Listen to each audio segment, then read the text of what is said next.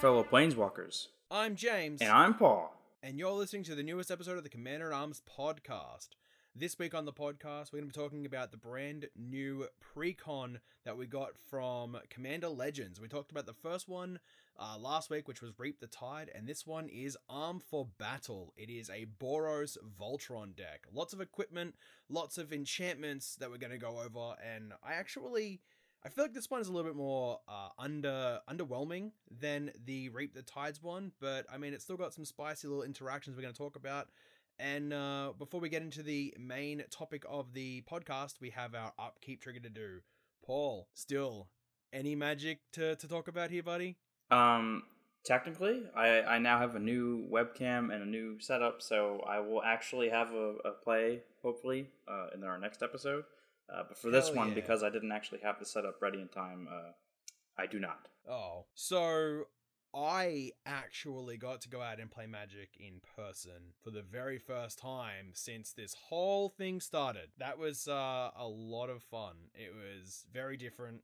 We, masks required, being a little bit further apart than we usually would sit, but it was still a lot of fun. I played Golos, and I won through Maze's End. It was a fantastic win, because it was very, someone got really, they had a really big board state, let's say that. And yeah, it was pretty much really it. It was like, get the board state. He had the massive board state out. I had O-Stone on the field and was able to crack the O-Stone to wipe the board away and then go and get the last 2 gates I needed for the game and win. And I was like, cool, that was awesome. Let's do it again. You're a filthy animal. I am. But the thing is I had that on the field since turn 3 and didn't do anything with it. And everyone just kept stacking up their boards. And I was like, they don't see my O-Stone. So I'm just going to be that player and just not say anything until like right when I was about to use it to then win the game. I'd made sure I put a fate counter on my Gigantha so that I could still, play Golos and activate him if I needed to by just tapping my Gigantha, the Wellspring. And it was a lot of fun, and it was great to see the deck perform in the way that it was meant to, that wasn't the mill strategy. It was the backup win con. I mean, I love like alternate win cons. I'm always about like, the Revel and Riches wins. And I mean, Maze's End just literally says you win the game. And it was like, all right, tap 3, tap Maze's End, bounce it back to my hand, win the game, ? And everyone's like, yep, well, I can't do anything against that. I've had a Guildgate WinCon, a Maze's End WinCon in my enchantment deck for the longest time, and I've never been able to get it to work. You just gotta try harder. You need to play more games. See, more games, more data, more consistency, and you'll get there, Paul. I believe in you. I just gotta work on the deck. It needs some improvement. Yeah. Much like we're gonna do with this deck. So, do you want to jump into the deck here with me, Paul? Please do. So, we're gonna talk about the commander here. The commander is Wyleth, Soul of Steel. He is a 1 and a red and a white for a 2/2 human warrior that has trample and says whenever Wyleth, Soul of Steel attacks, draw a card for each aura and equipment card attached to it. I understand that they're trying to make like Boros card draw a thing, but I'll be honest, I think this is kind of a boring way to do it. But alas, it does accomplish the goal. So I mean, I did a playtest of this deck, and I was able to like draw 6 to 7 cards every time I attacked with this thing. I mean, granted that was a goldfish by myself on a website, but I mean, still, I was able to draw a ton of cards, and it's not something you really see in either of these colors. So, starting off with the card draw packet here we're going to talk about, because, I mean, why not talk about, what the commander wants to do? And that's, the first one we're going to talk about here is Relic Seeker. So, Relic Seeker is a 1 and a white for a 2/2 human soldier with Renown 1, and that is, when this creature deals combat damage to a player, if it isn't renowned, put a +1/+1 counter on it, and it becomes renowned. When Relic Seeker becomes renowned, you may search your library for an equipment card, reveal it, put it to your hand, and then shuffle your library. So I guess maybe not so much of a card draw as it is a way to tutor for a card, to then put on your commander, to then draw a card when he attacks. It's kind of a roundabout way of drawing a card.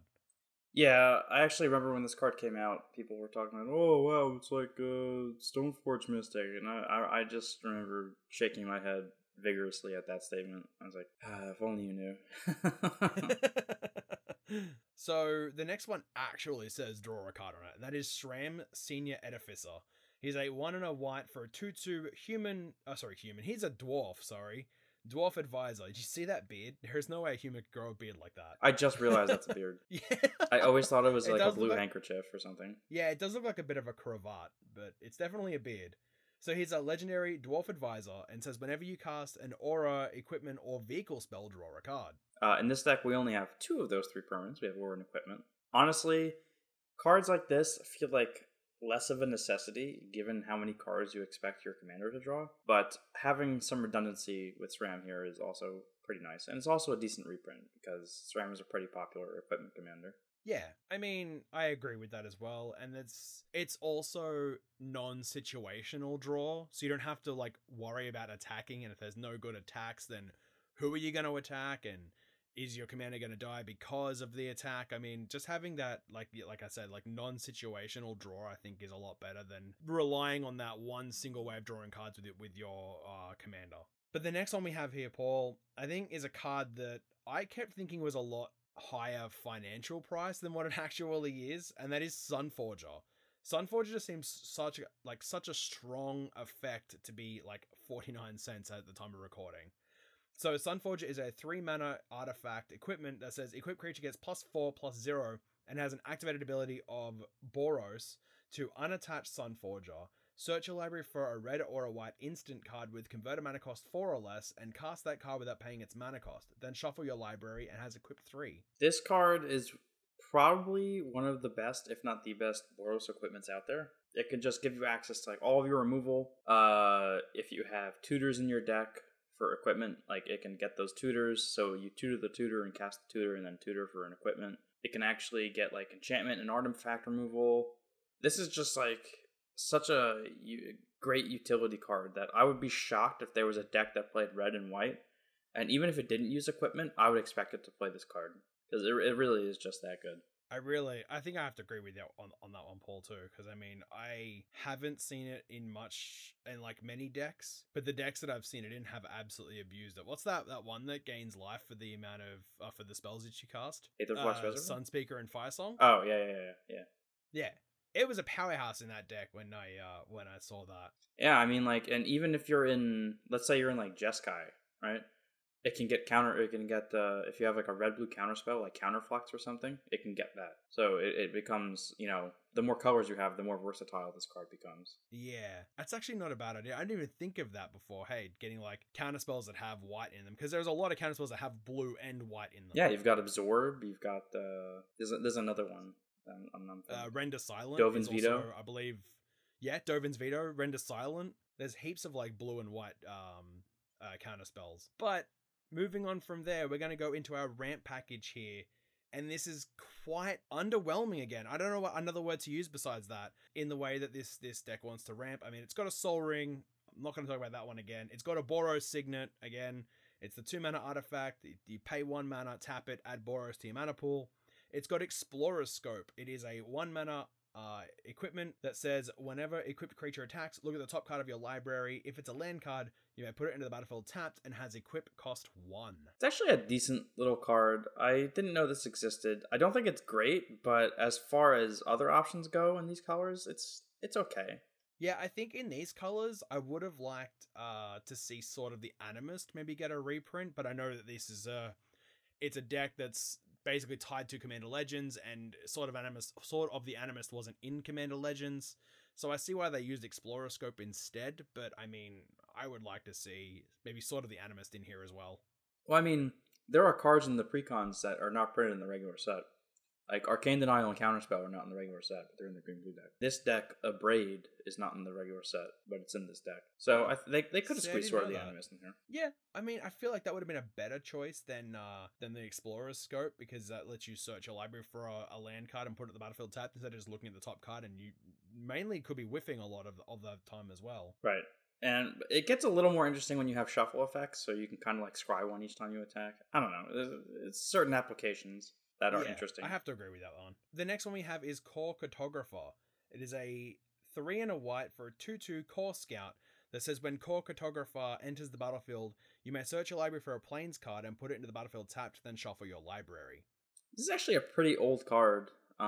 This is ironically considered like ideal white ramp or some better white ramp. It's like one of the only forms of land ramp that white has, which is kind of sad when you think about it. Yeah.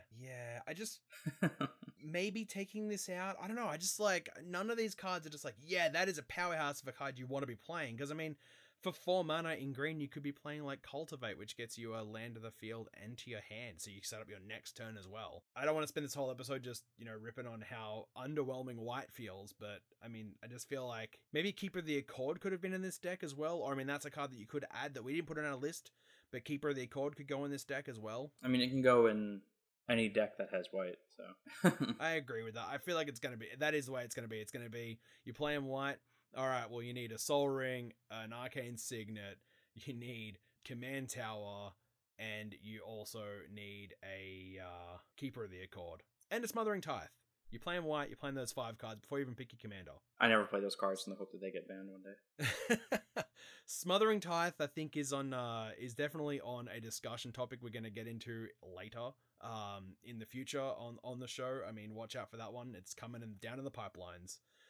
So the next card we're going to talk about is Oreskos Explorer. It is a 1 and a white for a 2/2 Cat Scout that says, when Oreskos Explorer enters the battlefield, search your library for up to X plane cards, where X is the number of players who control more lands than you. Reveal those cards and put them into your hand, then shuffle your library. I cannot tell you the amount of times I've tried to make this card work in a deck with white. Like, I even tried it in Brago and Chulane, and if it doesn't work there, it's not going to work. I don't see how it would work in Chulane, because, I mean, when I play my deck, I usually have at least 5 to 6 more land cards than my opponents, unless they're playing specifically mana ramp green decks, or, like, very, very, very significantly well put together ramp decks.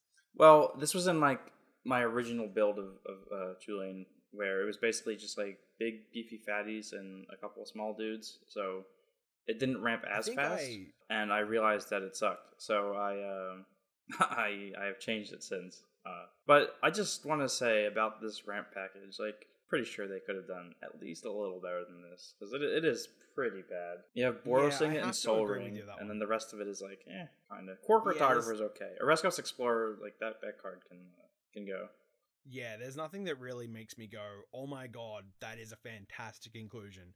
I mean, unlike we did with the last one where it was like so many high-hitting reprints in that compared to this one. We'll move into our recursion package here a little bit, and we're going to talk about Ironclad Slayer. So Ironclad Slayer is a 2 and a white for a 3/2 human warrior that says when Ironclad Slayer enters the battlefield, you may return target aura or equipment card from your graveyard to your hand. Deck definitely needs recursion. Recursion is important in any Voltron deck to get back the pieces that you've assembled over time. Ironclad Slayer happens to hit both relevant card types and equipment, so that's pretty cool.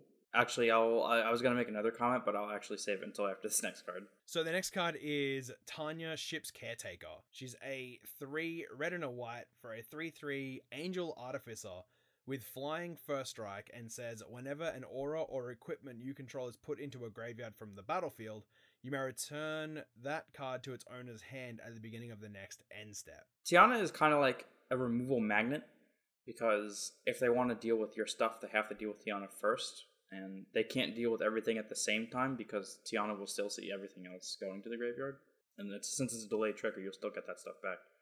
However, spoiler alert, this is the last piece of recursion that's in the base deck.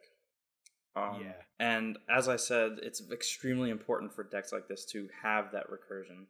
And I promise you, once we get to the cards that we're adding, I address this issue because it is a glaring issue. Yeah, I think it was the biggest issue that I had with it was there was like, once you lose your pieces in the precon, they're pretty much gone, and without those pieces, the deck really can't function. So we're going to talk about now is how to remove things on your opponent's side of the field in these colors. And spoiler alert, Paul already talked about one, but is Abrade. The first one to talk about is Abrade, and that is 1 and a red for an instant that says choose one. Abrade deals 3 damage to target creature or destroy target artifact.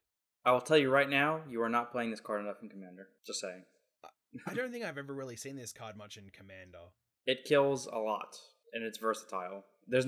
I've said this before, I'll say it like maybe every episode or two. There's nothing more important in Commander than versatility because of it being a singleton format. It's just such a unique and helpful mechanic on a card is its versatility. That's why cards like Cryptic Command or any of the charms see so much play, is because they have that versatility.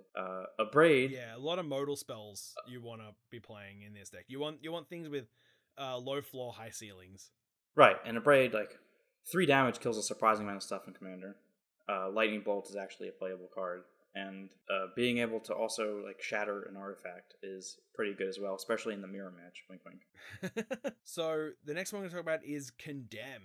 It is a 1 single white pip for an instant that says, put target attacking creature on the bottom of its owner's library. Its controller gains life equal to its toughness. Another card that does not see as much play as it used to. Back when the Tuck rule was still a thing, Condemn was a lot better because people would just put your commander on the bottom of your deck and then you said, okay, GG. Nowadays, it doesn't see as much play, but it's still a 1 mana removal spell. And it gets around indestructibility. So I think it's still a playable card, honestly, and I'm actually glad to see it here. Because 1 mana removal was premium. Yeah, my only thought would have been maybe taking this out for a Path to Exile. But believe it or not, I did I consider that. I still play Condemn. What was that? Believe it or not, I did actually have Path to Exile as one of the possible includes. I was not going to take out Condemn for it, but it is obviously Path to Exile is a very good card. Oh yeah, and it's in Commander Legends, right? No, it was just printed in Double Masters. Okay, so it's still pretty cheap. It's still pretty accessible. I mean, if you don't like Condemn, you can always add a path to Exile. It's only a few bucks right now, to be honest. Yeah, instead of like the $10 it used to be. Right. Yeah, actually, at the highest I ever saw, it was like $12 or $13. And I'm like, okay, it's not common. Wow. Let's chill out. I mean, yeah, but it's played so heavily in Modern, which is why it's so high in price. The next card I want to talk about in the removal packet here is Disenchant. So Disenchant is a 1 and a white that for an instant that says destroy target artifact or enchantment. The OG with some really cool art. Yeah, really cool art. Like, that's actually, like, really cool. I think we've talked about this next card a little bit on the podcast here before, and that is Generous Gift. It is the color-shifted Beast Within. So it is 2 and a white for an instant that says destroy target permanent. Its controller creates a 3/3 green elephant creature token. You don't really get much better removal than that in white. Oh god, no. It just destroys a target permanent straight up. Just nothing can survive its wrath. Right, and I've said this before, but I would say that Beast Within is more of a color-shifted Generous Gift, even though it came first. Yeah. I think you said that last time as well. I think I did, actually, in the last episode. So what about Jaya's Immolating Inferno? How do you feel about that one? I actually like this card a lot. I think I own a single copy, and I can't remember where I play it. I think I play it in my Storm deck, in case I generate infinite mana and blah, blah, blah. But, like, having a legendary out in order to cast it, it's legendary sorcery, by the way. That's just the ruling on that. You have to have a legendary creature or a planeswalker. In Commander, that's not really that big of an issue. Yeah, it's a legendary sorcery. It's X, red. Jaya's Immolating Inferno deals X damage up to 3 targets. Right, and it's not distributed, by the way. So if you pay 3 for X, it deals 3 to 3 targets. Bear in mind that's players, planeswalkers, creatures, etc. Yeah, anything that can target a target. The next one we're going to talk about here is Return to Dust. Return to Dust is a 2 white instant that says exile target artifact or enchantment. If you cast this during your main phase, you may exile up to 1 other target artifact or enchantment. I think I've said enough about this card in the past that I probably shouldn't talk about it anymore. What about Swords to Plowshares? That is the 1 mana exile target creature. Its controller gains life equal to its power. I will only say one thing about this card, because we've talked about it many times before. And I'll just repeat what we usually say is that you can never have enough copies of this card. But what I like about this particular printing of it is they finally use the FNM promo art on a non-promo card. And I love that art. Yeah, I love it too. It's the guy with the sword and then like shifting into the guy with the golf club. That's not the first time I've had that art referred to as the golf art. So the next one we talked about modal spells before, but what about what are these split cards? Split cards, yeah. Yeah, the Wear and Tear. So Wear is 1 and a red, destroy target artifact, and Tear is 1 white, destroy target enchantment. And this one has Fuse. Yes. So this one has Fuse. So you may cast 1 or both halves of this card from your hand. Not every split card has that rule. Yeah. Only the ones that say Fuse on it do, and they're the ones that came is this Dragon's Maze? Yes, this was Return to Ravnica block.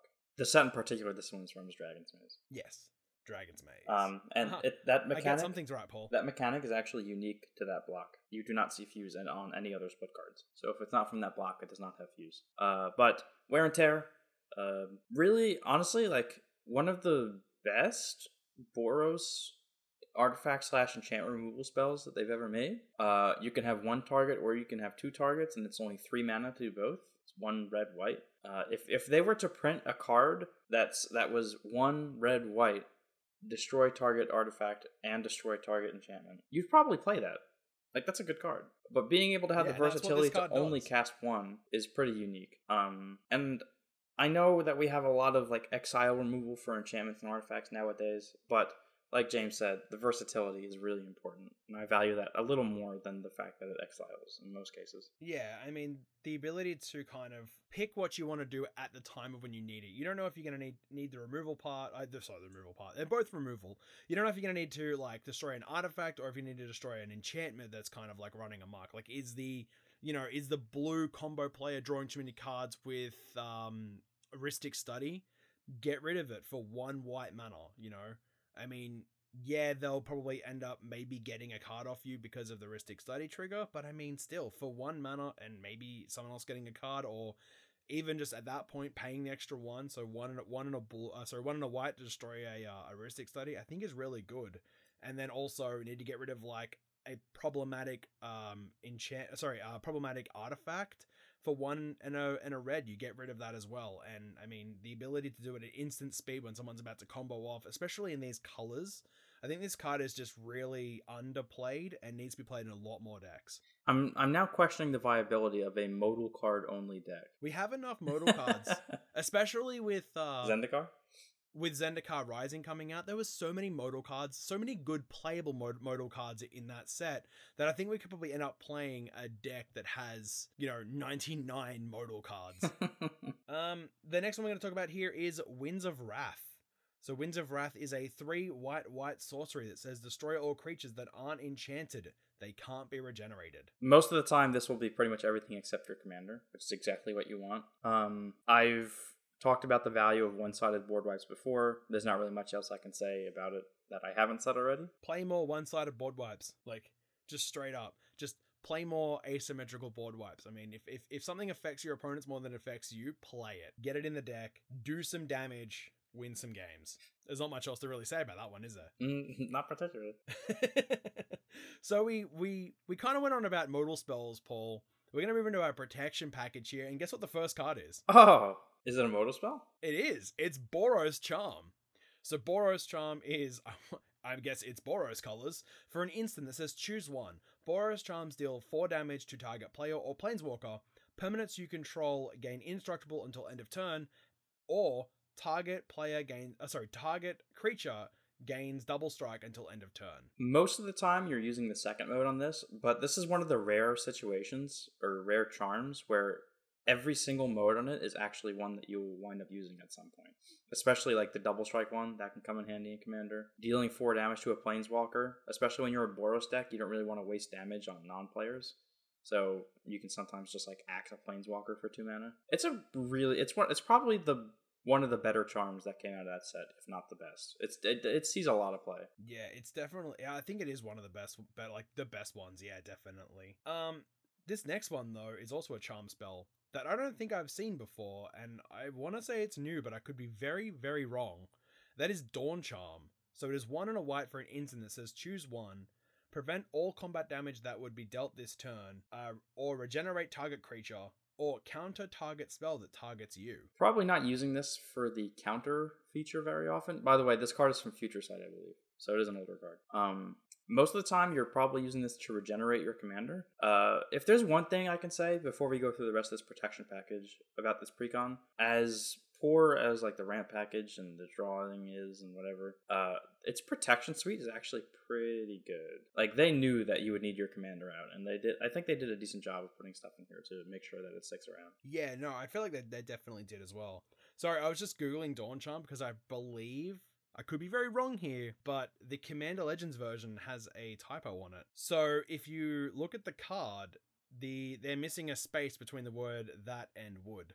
Yeah, I noticed that actually. Kind of unfortunate. So I had to go and make sure that it wasn't just the version that was uploaded to Archidekt, but it's definitely on all of the versions of the Commander Legends version of Dawn Charm, and I think that's pretty cool. That'll probably, you don't really ever see that. That'll probably get I mean, the last time we saw something like that, I think, was with the old Monarch tokens, like the first print run of that, because it said at the beginning of UU end step.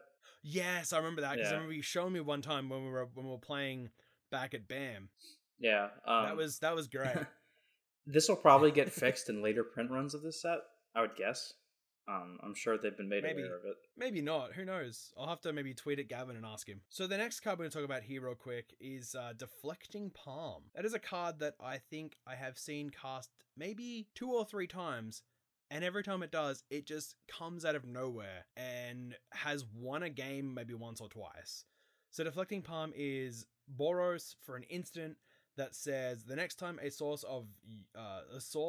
of your choice would deal damage to you this turn, prevent that damage. If damage is prevented this way, Deflecting Palm deals that much damage to that source's controller. The text pretty much says it all, but I do want to point out that this card does get around Hexproof and Shroud. So if somebody's hiding behind like a beefy protected dude, you just get to, smack it. Mm-hmm. You deal some damage to it, smack it, kill it, move on. Or just deal it directly to their face and just get to do player removal. No, the damage only goes to their face. You don't have a choice. Oh, it goes to the source's controller. Damn. Reading cards is hard. Timely Ward is our next card, and that is 2 and a white for an enchantment aura that says you may cast this spell as though it had flash if it targets a commander. Enchanted creature has indestructible. Amazing card. Just gonna say. Yeah. Like, super amazing card. Like, that is just... That's one of the new cards from this set, right? Like, not this set, but like this precon, right? Yeah. Yes, it is, yes. That's what White Voltron really needed. Was a way to give a creature indestructible at flash speed for 3 mana too. Yeah. It's only a couple bucks right now. I think this one might actually shoot up because it's only in the precon. I guess you can get it in collector's packs as well, actually. Yeah, maybe just spec on a couple of the precons there and hold them. Just in case this card does become the powerhouse and just drives up the price significantly. Looking at you, Gavi. So what about, what was that? Looking at you, Gavi. Yeah. Yeah. Man, that free counterspell is ridiculous. So the next one is Unbreakable Formation. It is a 2 and a white for an instant that says creatures you control gain indestructible till end of turn and has addendum. If you cast this spell during your main phase, put a +1/+1 counter on each of those creatures and they gain vigilance until end of turn. You're generally not getting this for addendum value unless you're trying to make a real power play. But it is like, it's 3 mana. It's no Teferi's protection, but it will protect your guys. I think I play this actually in my Atraxa build because of the fact that it gives +1/+1 counters as well. I mean, it protects your whole... So for 3 mana, right? For instant speed, it protects your whole board, right? Yeah, it's... We just said how good Timely Ward was, and that was just doing your commander. So, I mean... I think Unbreakable Formation is a very decent card in this deck, and there's a lot of ways to give your permanents or your creatures indestructible, and this is another fantastic way of doing it. I mean, like you said, I wouldn't cast this just for the addendum. If you wanted to get that and give your extra +1/+1 counter and vigilance, I mean, you're just getting free value out of that then. The thing about Timely Ward, though, is that it's an enchantment, so it'll stick around. So your commander will keep having indestructible. Unbreakable Formation is only till end of turn. Yeah, no, but sometimes you only need like that one extra turn of like indestructibility where you can punch through your opponents and win the game. Sure enough. So, I mean, I'm looking at its floor, I'm looking at its ceiling, and I think it can still do a lot of fun stuff.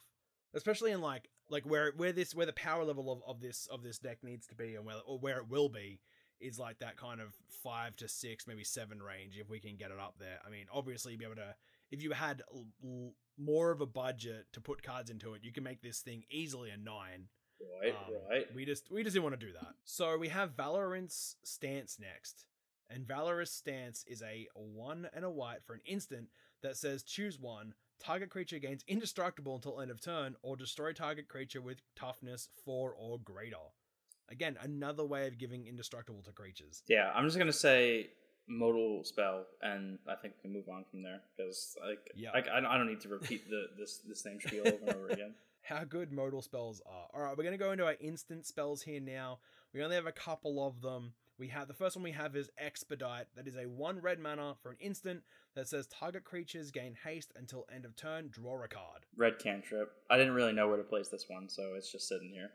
Yeah, it's kind of one of those, like, I don't know, it's a powerhouse in other red decks, and this one, it's pretty good.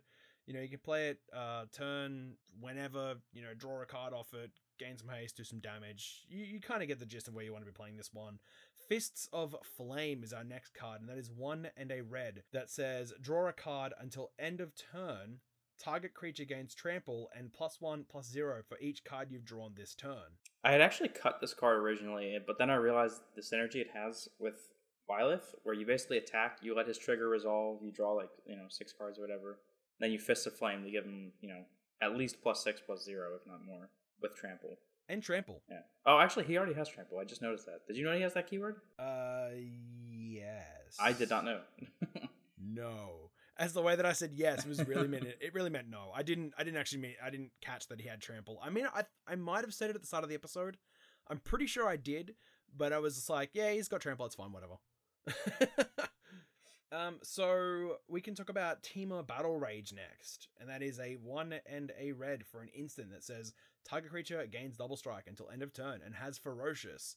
That creature also gains trample until end of turn if you control a creature with 4 or more power. In case you don't know what double strike and trample do, they wreck phase. Usually when somebody blocks something with double strike, it will block all the damage.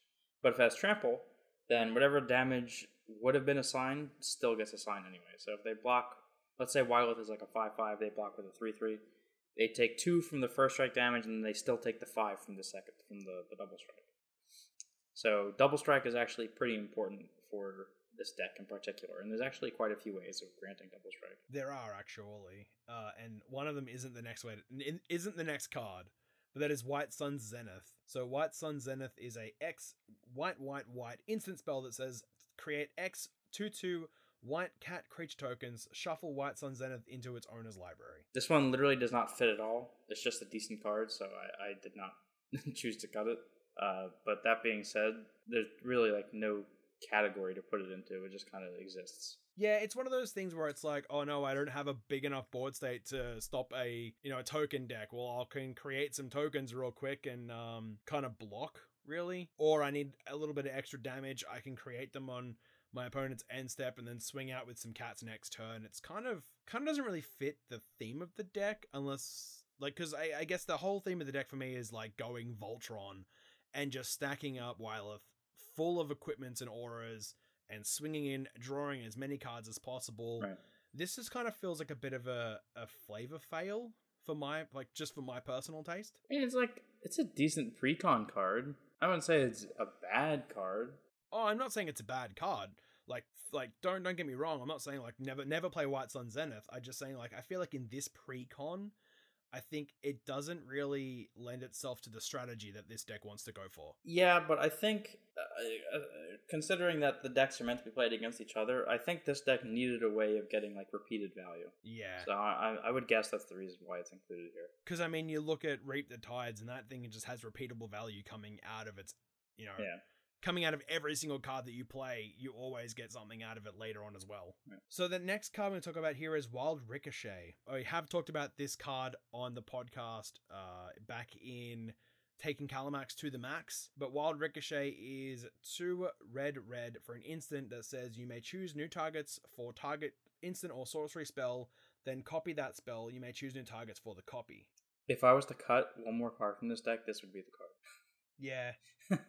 Yeah, I think the only thing I'd want to Wild Ricochet would be someone's ramp spell, someone's big what is it?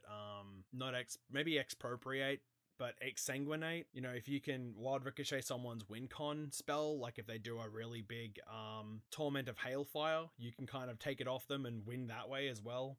I mean, it has its applications, but again, I just think it's really weird being in this deck, and I think it was just in the deck because again, you said that these decks are supposed to go up against each other, and the Reap the Tides deck just wants to ramp hard and ramp fast. Mm-hmm. And the only way they could really make this deck kind of, catch up was to give it ways to copy spells. Right.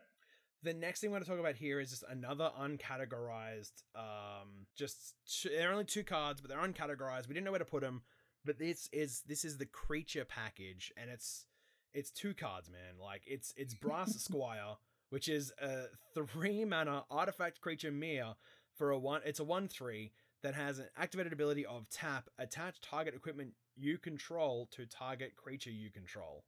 A lot of equipment have very high equip costs, and being able to cheat that is nice. And that's really all that there is to say about this thing. Yeah, I don't really have anything else really to say about this one, because, I mean, it's all on the card. You tap it, you move an equipment over to wherever you want it to be. Some of the cards in here have a decent equip cost, something you really wouldn't want to pay, and we kind of leaned into that strategy a little bit more of how to get artifacts out onto the field and equipped for free.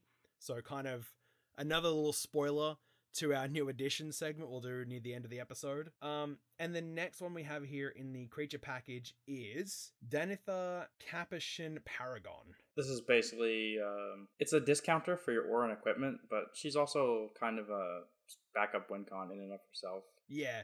I mean, she's 2 and a white for a 2/2 human knight with first strike, vigilance, lifelink, auras and equipment spells you cast cost 1 less to cast. I mean, she's pretty fun. I mean, I used to play her back in Standard when I played Standard. Please don't judge me on my format of choice back in the day when I was playing on Arena. Yeah, look, okay, all right. Awkward. It was okay. It wasn't the worst, man. I had no one to really play Magic with, so I'll just play Arena, and I wasn't very good, and I only played the precons they gave me with slight upgrades, and it was okay. Definitely nothing to what, like, Mythic status on Arena is like. Definitely more just kitchen table jank. Alright, and with that, we're going to move into our combat phase here, where we're going to hear a message from our sponsors right now. Welcome back from that ad break. Were you guys playing this precon? How many cards did you draw with your commander? I hope it was at least 15 cards. Like, that's the amount of cards you want to be drawing with this deck on a combat phase. About 15 to 20. That's my goal when I play this deck. So we're going to jump back into here with the enchantments. We only have 5 enchantments, and I did, go through and have a look, and there's no enchantments in our cut list. So for a precon that really cares about equipments and auras, they only give you 5. Maybe 6. They give you 6. It doesn't really seem that much though. So the first one is Faith Unbroken.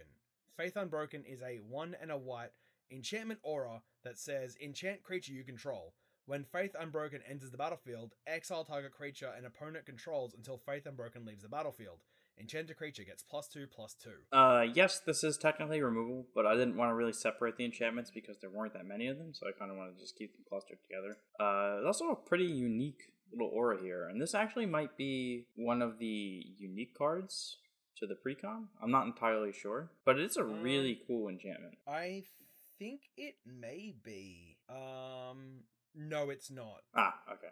Timely Ward is 1, the Commander is 1, and there is an artifact that is 1, I believe. Gotcha. Don't quote me on that. I only know that because Architect has this thing where if it's not out yet, it gives you a red border around the card, and they're the 3 cards that have a red border around them.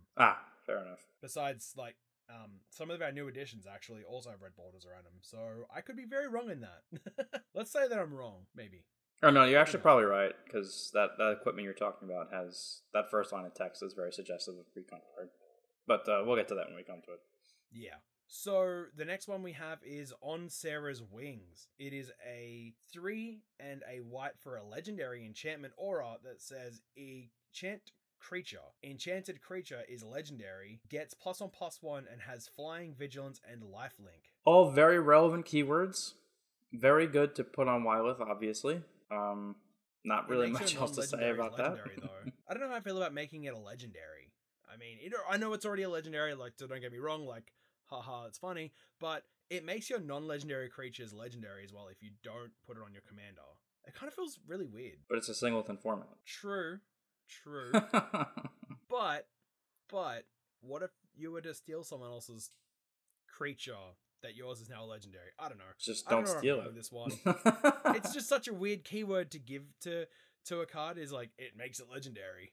Well, if you steal someone else's, you just sacrifice theirs to the legendary rule. See, now that makes a lot more sense, Paul. Sigarda's Aid is our next card, and that is a 1-mana enchantment that says you may cast aura and equipment spells as though they had flash. When an equipment enters the battlefield under your control, you may attach it to target creature you control. Amazing card, amazing reprint. I think this card was actually getting quite expensive, if I'm not mistaken. Yeah, it's definitely gone down in price. I think it's like $2 now because of Commander Legends. But yeah, there's not really much to say about this one. Being able to cast auras and equipments with flash is amazing. Casting anything with flash is amazing, but you know. And the ability to do it in white as well. Like, this is usually a thing we see with, like, Vedalken's Ori does it, but, Vedalken Ori is also a $40 card. Thanks, Josh, for that one. Josh Lee Kwai. Definitely rose the price of the Vedalken Ori over his 6-year span of doing the Command Zone podcast. Spirit Mantle here is our next card, and that is a 1 and a white for an enchantment aura that says Enchanted Creature. Enchanted creature gets +1/+1 and has protection from creatures. Not all creatures, but from creatures. Not much to say about this card that it's not printed on it already. That's going to be the case with a lot of these enchantments because, well, that's just how enchantments work. They do their thing and they just sit there and keep doing their thing. Protection from creatures means that you can't be blocked, which is a pretty useful thing in Commander, especially when you don't want your commander to be blocked. Especially in a deck that wants to be Voltron and smack face. Precisely. Maybe what we should do, Paul, is pick up these precons, add our new additions to them, and play them against each other in a pot of 4, obviously, and see how we go. It's not a bad idea. Dibs on green-blue, by the way. We could at least flip for it. So the next one is Unquestioned Authority. Is a 2 and a white for a equipment aura. Again, funny, because we're in the equipment section. Or enchantment aura section, sorry. Enchant creature. When Unquestioned Authority enters the battlefield, draw a card. Enchanted creature has protection from creatures. Same thing as Spirit Mantle, but +1 mana, and you get to cantrip it. So, whatever I said about Spirit Mantle, insert here. Yeah. Copy and pasted. So we're going to get into, essentially, this is the way you draw cards in the deck, because every one of these will draw you a card when you swing with your commander, and that is the artifacts. I believe, looking at the list here real quick, just going over it in my head, every single one of these is an equipment, because I did move Sol Ring from here. It was in the wrong spot, and I moved it into the ramp slot. And yes, every single one of these is an equipment. So if you have all these on your commander, that'll draw you 12 cards. With the other things on there, you have a potential of drawing, 12 plus 6. Quick math, Paul. I mean, it's not going to happen. On average, 18. On average, you'll probably draw about 3 cards. Yeah, but you can let us dream, can't you? Sure, absolutely. Cards. If you can manage to get every single equipment in your deck out onto the battlefield, and then not have enough cards in library where you can't get milled, or you die to milling, or you get decked or something. So yeah, okay. All right, just ruin my dreams there, mate. Thanks. So the first one is Blackblade Reforged. It is a 2-mana legendary artifact equipment that says equipped creature gets +1/+1 for each lands you control, has equipped legendary creature 3 and equipped 7. This is actually this is a really good reprint because I think this one was actually creeping up in price a little bit. You're gonna have, let's say, on average about 7 lands, 8 lands in the late game, probably more honestly, but we're assuming for the really bad cases here too. So getting +7/+7, that's already representing a 3-turn clock if nothing changes, right? Yeah. Almost a 2-turn clock. So just a really good equipment, especially for Commander, and really glad to see it here. Well, even if it's only 5, that'd be a 3-turn clock because Wireless is already a 2/2, so making him a 7/7, swinging 3 times, that's commander damage out the door. Done. See you later. On to the next game. Don't let the door hit you with your good Lord split you. Wow. So the next one we have is Blazing Sunsteel, and that is a 1 and a red for an artifact equipment that says equipped creature gets +1/+0 for each opponent you have.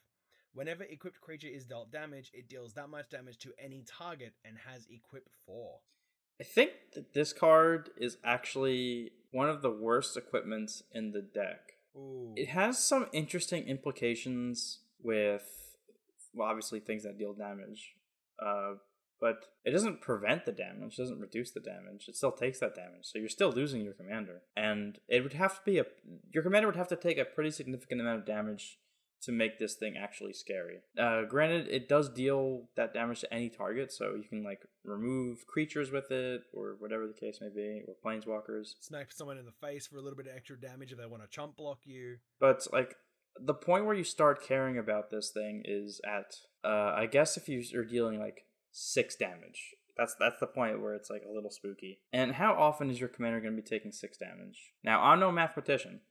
Is that a joke? I'm not a mathematician, I'm a teacher. You are a math teacher, though. But I really don't think you'll be taking that much damage, usually. Like, I think most of the time, it'll probably be taking like 3 or 4. And it really doesn't do much at that point. Plus, on average, this thing will be giving +3/+0. For a total investment of 6 mana. I don't know. I don't think it's great. It would need to be played and tested to verify that, but it doesn't seem great on the surface. Yeah, I think I'm at the same point with this card as you are. What about the next card, Paul? The next card is Bone Splitter. So Bone Splitter is a 1 mana artifact equipment that says equipped creature gets +2/+0 and has a equip cost of 1. This deck loves cheap equipment with cheap equip costs. Loves it. Because that just means that it's that much sooner that you get to start drawing cards, you draw into your bigger equipment, and then you can start, snowballing from there. Bone Splitter does exactly that very perfectly, and I guess there's not really much to say about that. Yeah. Another way of giving double strike is through the equipment card here, Firestreaker. Firestreaker is a 3 mana artifact equipment that says equipped creature has double strike, equip 2. Again, not much to say about that. Wyleth loves double strike. We love Wyleth, so ergo, we love double strike. What about Haunted Cloak? Now, I knew before we started recording you were talking to me about this card. Haunted Cloak is a 3 mana artifact equipment that says equipped creature has vigilance, trample, and haste, and equipped 1. Let me tell you all about one of the best commons in Commander Legends. It's Haunted Cloak. This card is like, it's Swiftfoot Boots plus 1 mana. Obviously, you don't get hexproof. You get 2 other keywords. But the haste is really what you go for usually. The protection is nice, don't get me wrong. But the haste. And it's only an equip of 1. That's extremely important. Most other things that grant haste, the equip is like 2 or 3 or whatever the case may be. It's just 1. So once you get this on the field, it can give haste very cheap. Not to mention it is colorless. Previously, the only other ways we really had to give haste with colorless cards was like Crashing Drawbridge, which is 2 mana and you had to wait a turn. This one you can equip right away.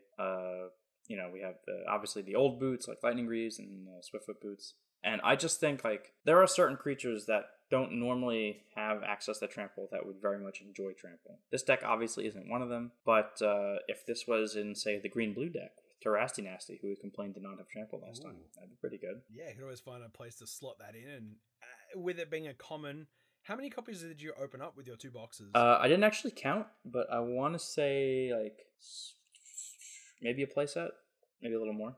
Ooh, that's actually not bad. That's not bad. With how many commons there are, yeah, it's pretty good. Yeah, there's so many commons in that set, but I mean, yeah, it has to be because it's draftable, and I cannot wait to draft this set. Oh my god, I'm gonna say that every episode until I've drafted the set. So the next card we have here real quick is Hero's Blade. Hero's Blade is a 2 mana artifact equipment that says equipped creature gets +3/+2. Whenever a legendary creature enters the battlefield under your control, you may attach Hero's Blade to it and has an equip cost of 4. Ideally, you don't want to be paying that for, and most of the time you won't, because conveniently enough, this curves perfectly into Wyleth. You play this on 2, next turn you play Wyleth, and suddenly Wyleth is now a 5/4. And, things that can cheat mana costs are pretty good. This essentially cheats you 4 mana because it saves you the equip cost. And then next turn, you're suddenly attacking with a 5/4 and drawing a card. At least a 5/4, I should say. Yeah, it's pretty nuts how good this card is in this deck. That's actually a card that I think I want in my Rada list. That wouldn't be too bad in that deck. It'd be okay. Because I know the next card is in that list. And that's Loxodon Warhammer. Or maybe it was in that list. I can't remember. I know we did a lot of changes throughout like the renditions of that deck. At one point, it was a Voltron deck. So Loxodon Warhammer is a 3 mana artifact equipment that says equipped creature gets +3/+0 and has trample and lifelink for equip 3. The reason why you play this card mainly is for the lifelink. Lifelink is pretty important, especially, in a Voltron deck where people are going to be hating you out and you kind of need to gain that life back. So Lockstone Warhammer does that just fine. The next one is Mask of Avacyn. Mask of Avacyn is a 2-mana artifact that says equipped creature gets +1/+2 and has hexproof and has equip 3. I didn't actually know that this card existed, but it's pretty mediocre. Really? Yeah. Oh wow, that was a card. This is a card that I've known existed. I've had it played against me a couple of times. It's not been like, oh my god, I have to get rid of the Mask of Avacyn, but it's definitely been a bit of a thorn in my side when playing against it. Yeah. The hexproof is kind of a irreplaceable effect. I didn't really realize that there was a different way of granting it. Or at least I didn't know that this particular way existed. I knew there are cards that granted it, but not another equipment that did that. Yeah, it's usually just the boots that we use to give hexproof and shroud. Yeah, and then there's also Champion's Helm from Kamigawa, but that card's pretty expensive now. Yeah. It's like $20. We'll see that getting reprinted in maybe Commander Legends 2. Or maybe even Modern Horizons 2, maybe. We don't know. We don't know. Who knows? But what I do know is this next card, Ring of Thune, is a 2-mana artifact equipment that says equipped creature has vigilance. At the beginning of your upkeep, put a +1/+1 counter on equipped creature if it's white, and it has a equip cost of 1. It's actually one of my favorite cycles ever. I love the ring cycle, and actually the next card we're going to talk about is another one in that cycle. Do you want to read that one before we go into your love of the ring cycle? Yeah. Cool. So the next one is Ring of Valkus. It is a 2-mana artifact, and this one gives haste, and also gives a +1/+1 counter if the creature is red, with the same equip cost of 1. The ring cycle, so they all grant a keyword based on the color, and then at the beginning of your upkeep, if the equipped creature is of that color, so white, red, black, blue, green, it gets a +1/+1 counter. They all do the same thing, basically. It's the same templating.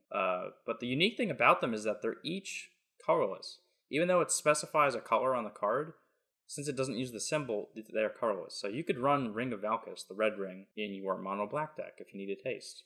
I think the blue one gives hexproof, if I'm not mistaken, although I might be incorrect on that. And if you wanted hexproof, you could run that in your mono green deck, even though it says blue on it.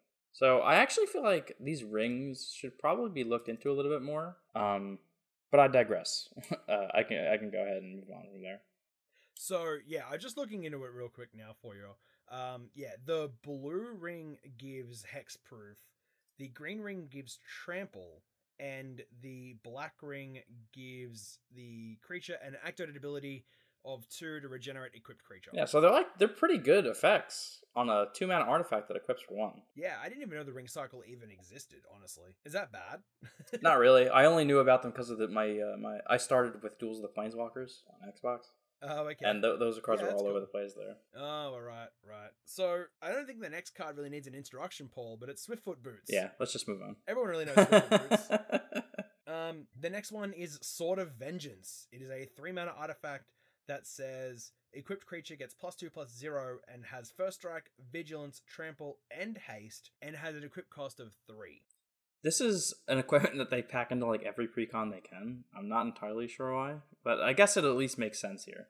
It has been in precons before where it was absolutely awful and made absolutely no sense, but at least here you want the equipment. Yeah, it kind of seems like a different version of Loxodon Warhammer. I mean, it gives it one less, instead of being a +3/+0, it's a +2/+0.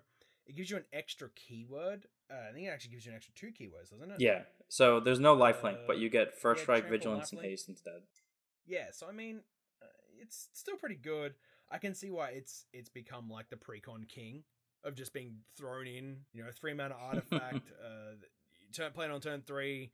The next turn you play something, you can equip it to something else, swing out. I mean, I get it, but I think in this deck it actually makes a lot more sense than if it was just thrown in like a Simic deck or an Orzhov deck or just any other deck in general. But now we have come to the part of the episode where we're going to talk about the cards that we cut from the deck.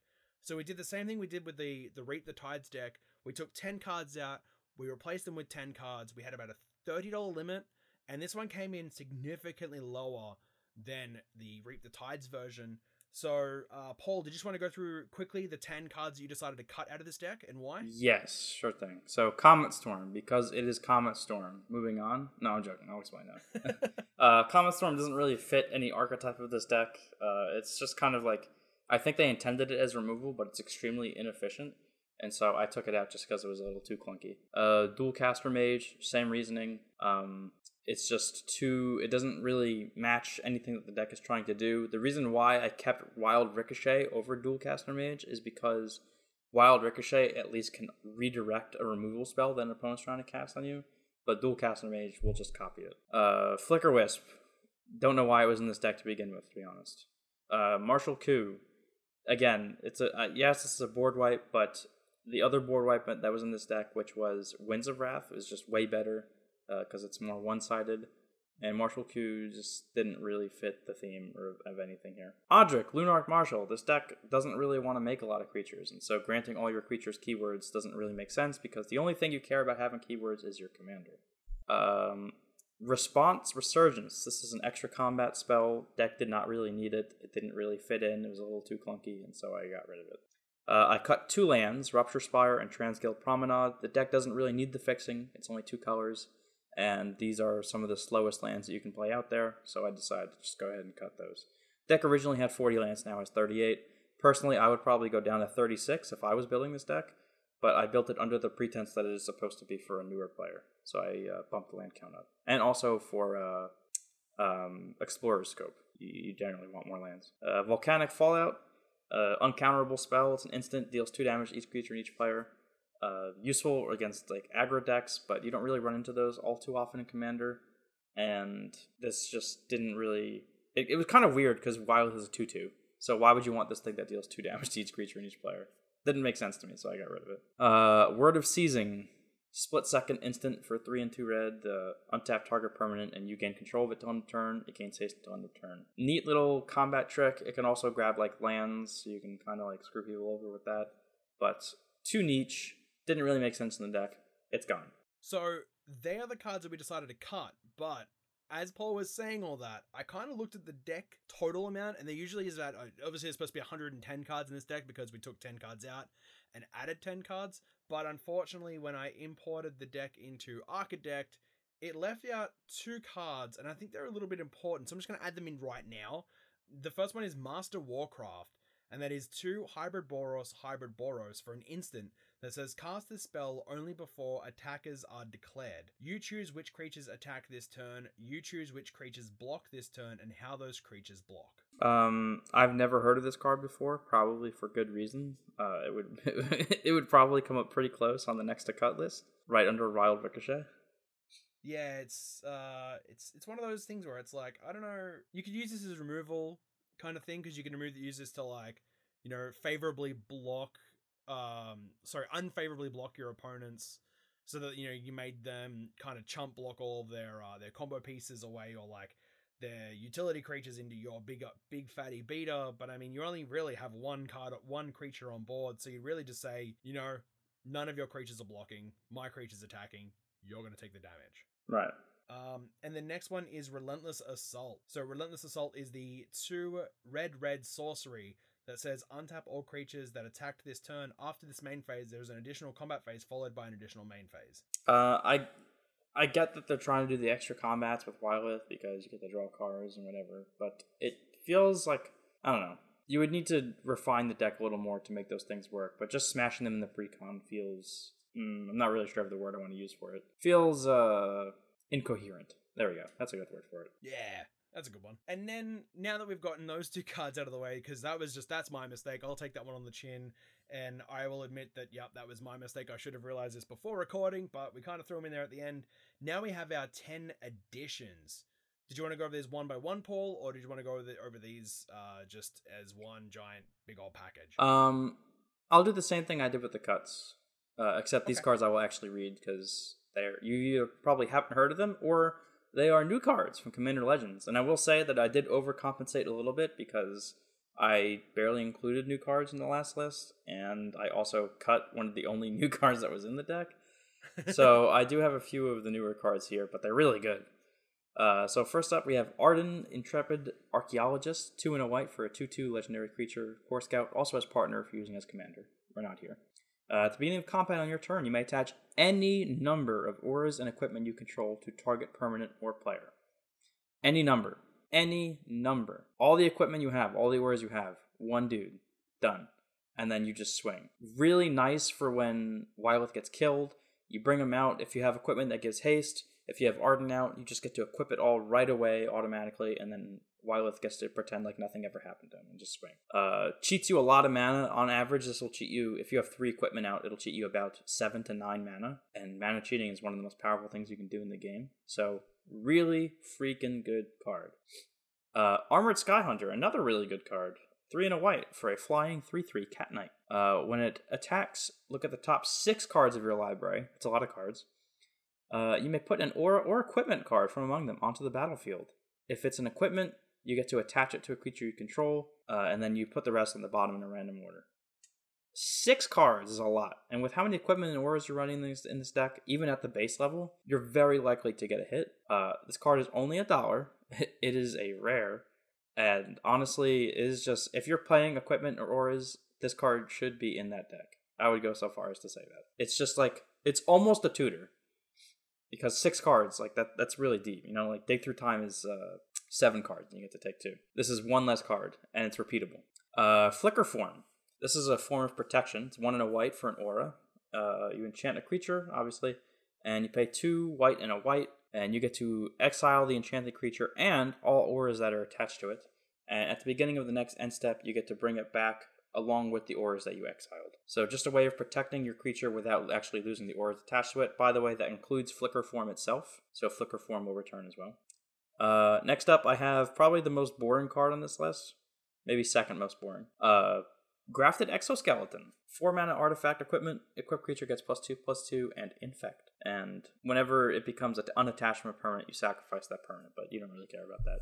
I know infect is like a, poo-poo on you kind of playstyle, but one of the biggest problems of Voltron decks is they tend to be susceptible to life gain or whatever the case may be, and having to deal only a finite amount of damage, even though commander damage is already 21, only having to deal 10 instead means that you don't have to work as hard for that win against that particular player. Next up, this is probably as boring as Grafted Exoskeleton, but not for the same reasons. But we have Hammer of Nazan, one of the most popular equipments ever printed. 4 mana for a equipment with equip 4. Whenever it or another equipment enters the battlefield under your control, you get to attach it to target creature you control. And Hammer of Nazan itself gives +2/+0 and indestructible to the equipped creature. So it lets you cheat mana. It cheats the mana itself. You just play it for 4 mana and you get to equip it automatically. And then it does the same thing for any other equipment that enter after it. Really good card. One of the best equipment they've ever printed. Next up we have Nomad Mythmaker. 2 and a white for a 2/2 human Nomad Cleric. You don't really care about its stats. You care about its activated ability, which is 1 white and tap. Put target aura card in a graveyard, could be an opponent's, into play attached to a creature you control. This actually gets around Hexproof and Shroud if you should happen to have it. Again, this is just, like I said, I wanted to address the issue of recursion, and this helps with that a lot. Next we have Open the Armory, which I'm shocked was not actually in the deck because it's in the set. 1 and a white for a sorcery. Search your library for an aura or equipment, reveal it, put it in your hand, then shuffle your library. Just a tutor. Again, I'm shocked that this deck wasn't playing it already. It's not an expensive card, so kind of unusual. Next up, to help out with the recursion, again, just a little more, I have Open the Vaults here, 4 white for a sorcery, so 6 mana total. Return all artifact and enchantment cards from all graveyards to the battlefield under their owner's control. Yes, this helps your opponents. Do you care? Most of the time, no, because you get to get back 6, 7 equipment, 3 auras. You get to draw a couple cards. Just a really powerful effect, especially in a deck or in a playstyle that kind of mandates that you have some kind of recursion. And it's only $1. Next up, we have a new card, Rayav Master Smith. Red and a white for a 2/2 legendary creature, Dwarf Artificer. Whenever a creature you control that's enchanted or equipped attacks, that creature gains double strike until end of turn. Another way of giving double strike, again, Wylith loves double strike, so we want to give it to him in as many different ways as we possibly can. Finally here we have Stonehewer Giant.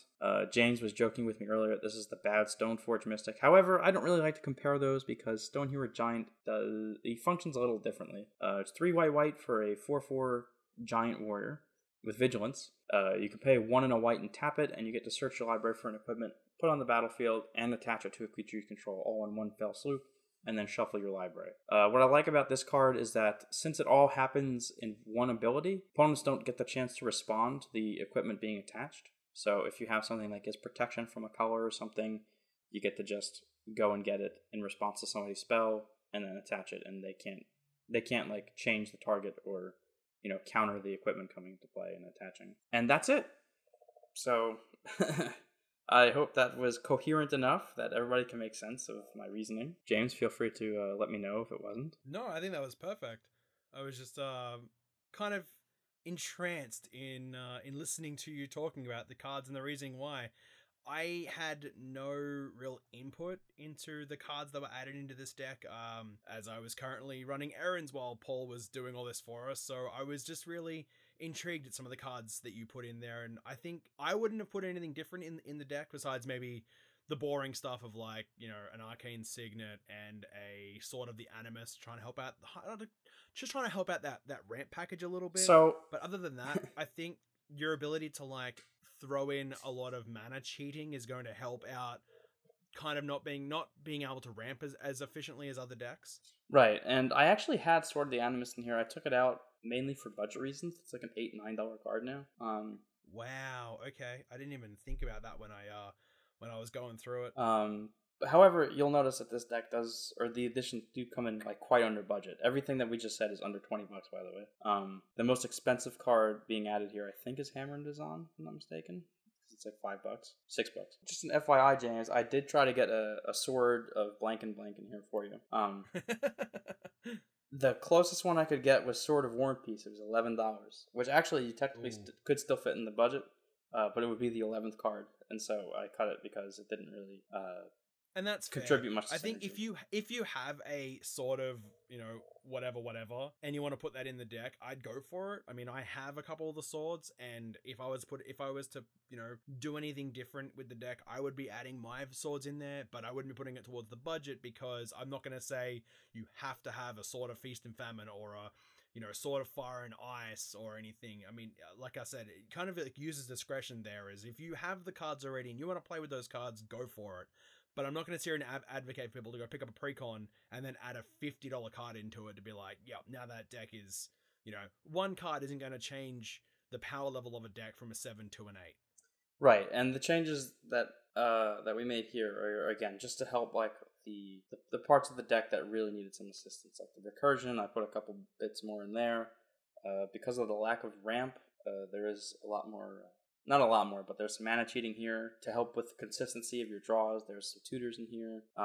There are a lot of cards I actually wound up having to cut because we're only talking about 10. But Rebek, which is one of the new cards from Commander Legends, would also be very good in here. Masterwork of Ingenuity would be pretty good in here. There's a lot of ways to take it, and what we have here is essentially for less than the price of the deck. You can add 10 cards that automatically improve it, not dramatically, but noticeably. Like if you were to take these 10 cards out and put the ones I just said in, it would be noticeably more impactful at the table, I think. Yeah, and with that, we're going to come to a close on this deck tech and this little mini-series that we started with the new Commander Legends precons. We'll do this again for the next set that comes out. And I think because they're going to be doing new deck techs, they're going to be doing new decks with every single set, you can probably know this is going to become a regular thing for us. We'll do our little upgrade submissions, selections, kind of thoughts about the decks and everything. And if you want to give us your thoughts about that, you can do that on Twitter. And you can find us on Twitter at CMDR@arms. We also have the Instagram where you can text us there as well. I do the Cracker Pack series. I like to crack into a lot of the collector's packs and get all the shiny blingy stuff and new packs and sets and everything. I'm going to try and get my hands on some Commander Legends packs and crack those on there. You can find it at commander.at.arms. And If you can't get us on any of those, you can email us directly with your deck submissions, your deck text, and your episode submissions. You can do that at commanderatarmspod@gmail.com. We also have a new way of supporting the show, and that is with our TCG affiliate link. Now, below, I will have our natural link. This goes to the homepage of TCG Player. I'll also have a link to the list where you can buy these upgrades, and I'll also have a link where you can pick up the Precon from TCG Player. We have brand new merch, so you can rep the Commander at Arms logo on your chest. Show everybody your love and passion for this podcast as much as we love, and everyone who out there who listens to this podcast as well. And if you want to support us directly, you can do that on patreon.com/CommanderAtArms. And I think that is everything. This is actually our 30th episode. Yep. So I just want to thank everybody for listening this long. If you have been listening this long, and if not, if you're just tuning in for the 30th episode, it happens to be per coincidence. Thank you for listening anyway. It means a lot to me and James. This is something that we just do for fun, and whoever just wants to join along and listen in, we're very appreciative of you doing so. I want to again just extend thanks to everybody as well. And with that, I'm James. And I'm Paul. And you've been listening to the new episode of the Commander Arms podcast. Peace. See ya.